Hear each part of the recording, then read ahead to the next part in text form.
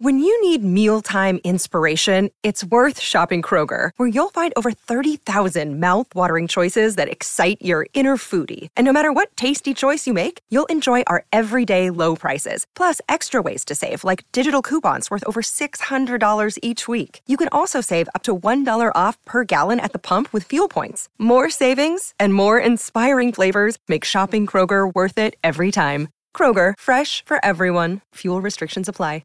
Another day is here, and you're ready for it. What to wear? Check. Breakfast, lunch, and dinner? Check. Planning for what's next and how to save for it?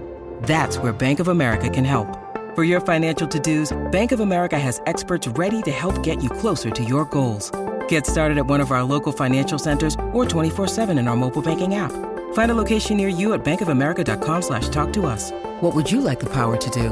Mobile banking requires downloading the app and is only available for select devices. Message and data rates may apply. Bank of America N.A., member FDIC. With threats to our nation waiting around every corner, adaptability is more important than ever. When conditions change without notice, quick strategic thinking is crucial. And with obstacles consistently impending, determination is essential in overcoming them. It's this willingness, decisiveness, and resilience that sets Marines apart. With our fighting spirit, we don't just fight battles, we win them. Marines are the constant our nation counts on to fight the unknown. And through adaptable problem solving, we do just that.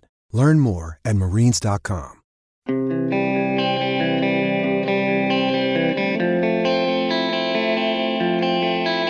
No asterisks, please, for anything that a young player does well in this organization.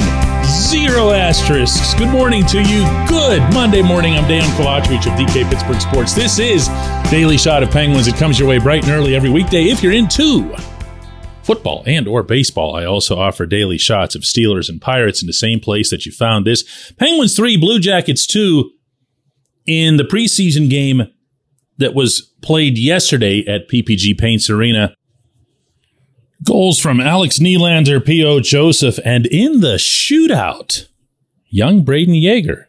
Now, Nylander had a shootout goal too, and both of them were a little too easy. Aaron Dell, the 34-year-old journeyman, is trying out in the Columbus camp and didn't exactly look like he was a match for either of these shots.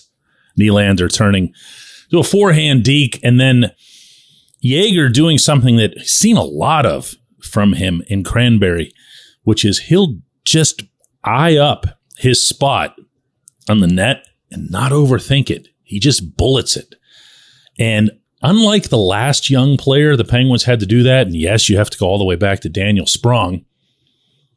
Sprong was always looking to pick corners and nail it under the bar and do something that was just exquisite. Now, to his credit, Sprong's capable of that, as he's continued to show in the NHL. Not capable of a whole heck of a lot else, but he can do that.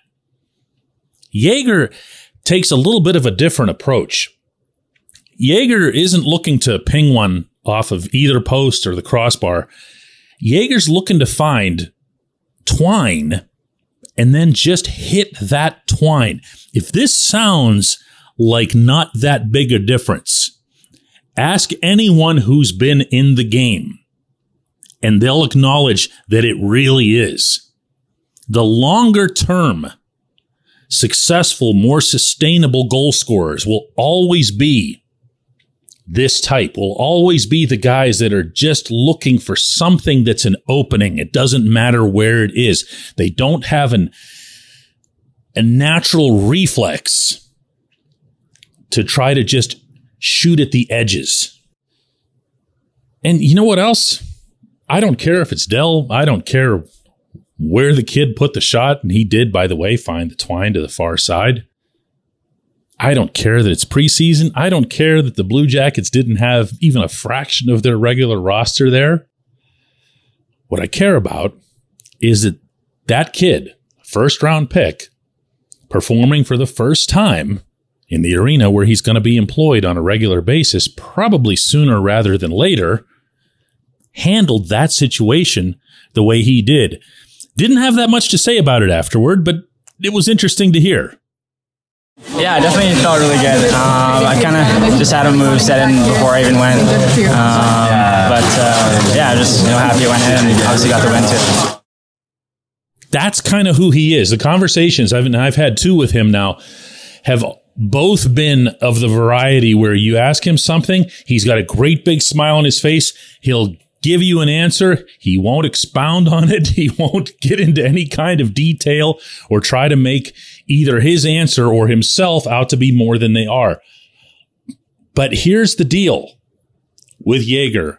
1, not to keep belaboring this point, he's a young player in an organization that has almost no talent among the youth. And he stands out, unfortunately, to an incredibly great degree. 2, he does the thing that after 130 some years of this beautiful sport being on this planet is still the most valuable. There's no skill that's weighed higher than being able to finish plays.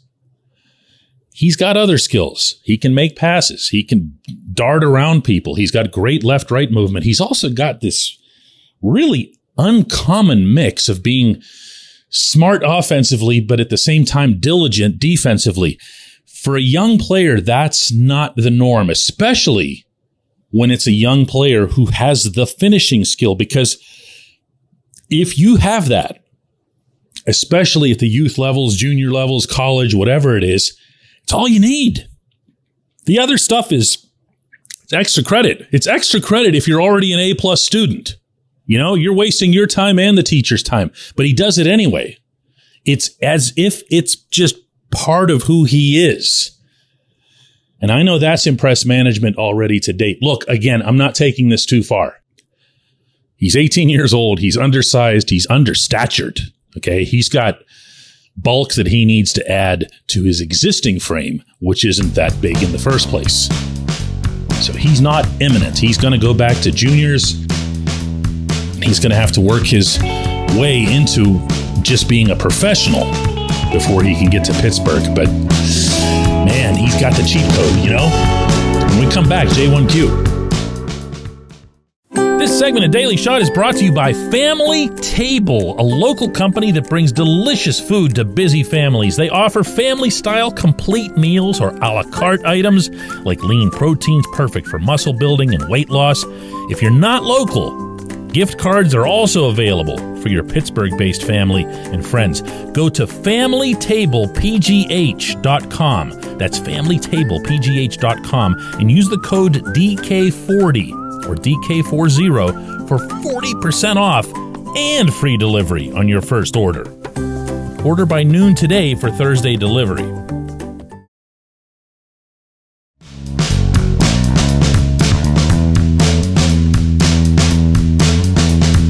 Today's J1Q comes from Eric, who says, DK, we all know the storyline that Sidney Crosby's a creature of habit and certain players he prefers to play with, like, for example, Chris Letang. You've reported that Erik Karlsson has been getting playing time with Evgeny Malkin, and this is probably due, I would think, to the same notion that Letang is Crosby's preferred defenseman. Your Friday Daily Shot of Penguins got me thinking that it might work better the other way around. Your analysis of Letang's and Karlsson's playing styles could work out better this way. Letang, who generates all of his offensive capabilities from the basis of a solid defensive stance, would work out better with Gino, who's a little less responsible defensively, while Sid has been working on his 200-foot game in recent years, might be better to complement Karlsson, who gets the rap of being more offensive than defensive. Curious about your take. There's a lot here, Eric, and it's a great subject to bring up. It's also going to be a great thing to be monitoring as training camp unfolds, including and chiefly whether or not this is correct, meaning that Sid would be out there with Letang and Gino would be out there with Karlsson. I will say this. I will say that Karlsson's bad rap as far as his defending is a little dated. Okay, it's not inaccurate, but it's a little dated. And it goes back to his early Ottawa days where he was just, oh my goodness, he looked like he didn't have a care in the world back there because he knew that once he got the puck, he could get the Senators up ice like nobody else and score, and then everybody would forget about it. Well, he's not that anymore. In fact, one of the more interesting metrics on Karlsson's general performance over the last couple of years in San Jose is that he leads all NHL defensemen in blocked shots. And that's going to sound crazy to you because, especially those of you who've been around hockey for a long time, you might go all the way back to Craig Ludwig blocking shots in Montreal and then Dallas by wearing these giant goalie-sized shin pads and sliding all over creation.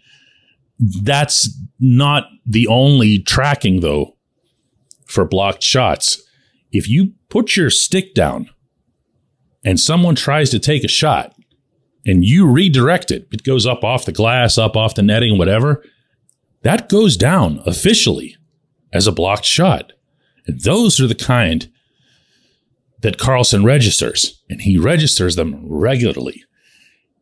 So he's not awful in his own end the way he used to be. Now, your overall, I don't even want to call it a point because it's more of a discussion, still stands. I have no doubt whatsoever that Sid's preference would be to play with Letang. I have no doubt about that. I also have no doubt that Gino always ends up with everybody's seconds, not to refer to Karlsson as seconds or Riley Smith as seconds. These are really, really good hockey players. But that's the way it's been now for almost 2 decades in Pittsburgh. So rather than fighting that and trying to swim upstream against something that's been going on forever, the Penguins do the other right thing, which is to go find Gino some terrific players as well. But rather than looking at this from the defensive viewpoint as you did, I would go the other direction. My concern with Gino and Karlsson being on the rink together is more about the offensive zone. Both of those guys don't just want the puck, they demand the puck. And then once they get it, they hang on to it for a while. But when it's Karlsson's time to create, when he sees something in the slot or in front of the net, he will take a very direct approach. He'll find the blade, even of some fourth line dude, and set them up for an open netter, essentially open netter. I have no idea how that'll work with Gino, and I'm not going to sit here and try to play all smart about it and predict something and go, "Ooh, look at this, I called this." I don't know. I just don't know. This is a different thing, okay? I have much more confidence in how Gino and Smith will work together. Smith is just such a compatible player, for lack of a better way to put that. Always has been. But Gino and Karlsson in the offensive zone, yeah, buckle up. Buckle up, everybody. I appreciate the question. I appreciate everyone listening to Daily Shot of Penguins. I'm going to do another one of these tomorrow.